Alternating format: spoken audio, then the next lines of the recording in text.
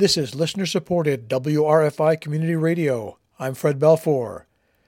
Children 12 and older can now receive COVID-19 vaccine at state-run sites. Earlier this week, the U.S. Food and Drug Administration authorized the use of the Pfizer-BioNTech vaccine for ages 12 through 15. The FDA reviewed clinical data testing over 23,000 people before declaring the vaccine safe. The Tompkins County Health Department is scheduling the first clinic for ages 12 and up on Saturday, May 22nd, at the Old Sears Building at the Shops at Ithaca Mall. A parent or guardian must accompany minors under 18. The Finger Lakes Grassroots Festival of Music and Dance is back at the Trumansburg Fairgrounds in July. Sort of. Grassroots Festival organizers are announcing a series of one-night festivals on Friday and Saturday nights, starting July 9th through the end of the month. A traditional four-night festival will be held on July 22nd through the 25th. Ticket information and lineups will be available during the week of May 17th.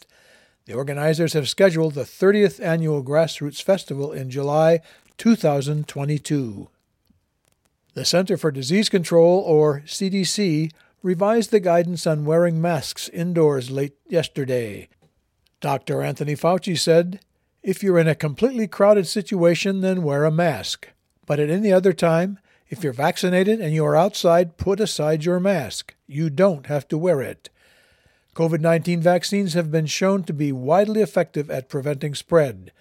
The new guidance is coming during a sharp decline in COVID-19 cases and the newly announced availability of vaccine for ages 12 and older.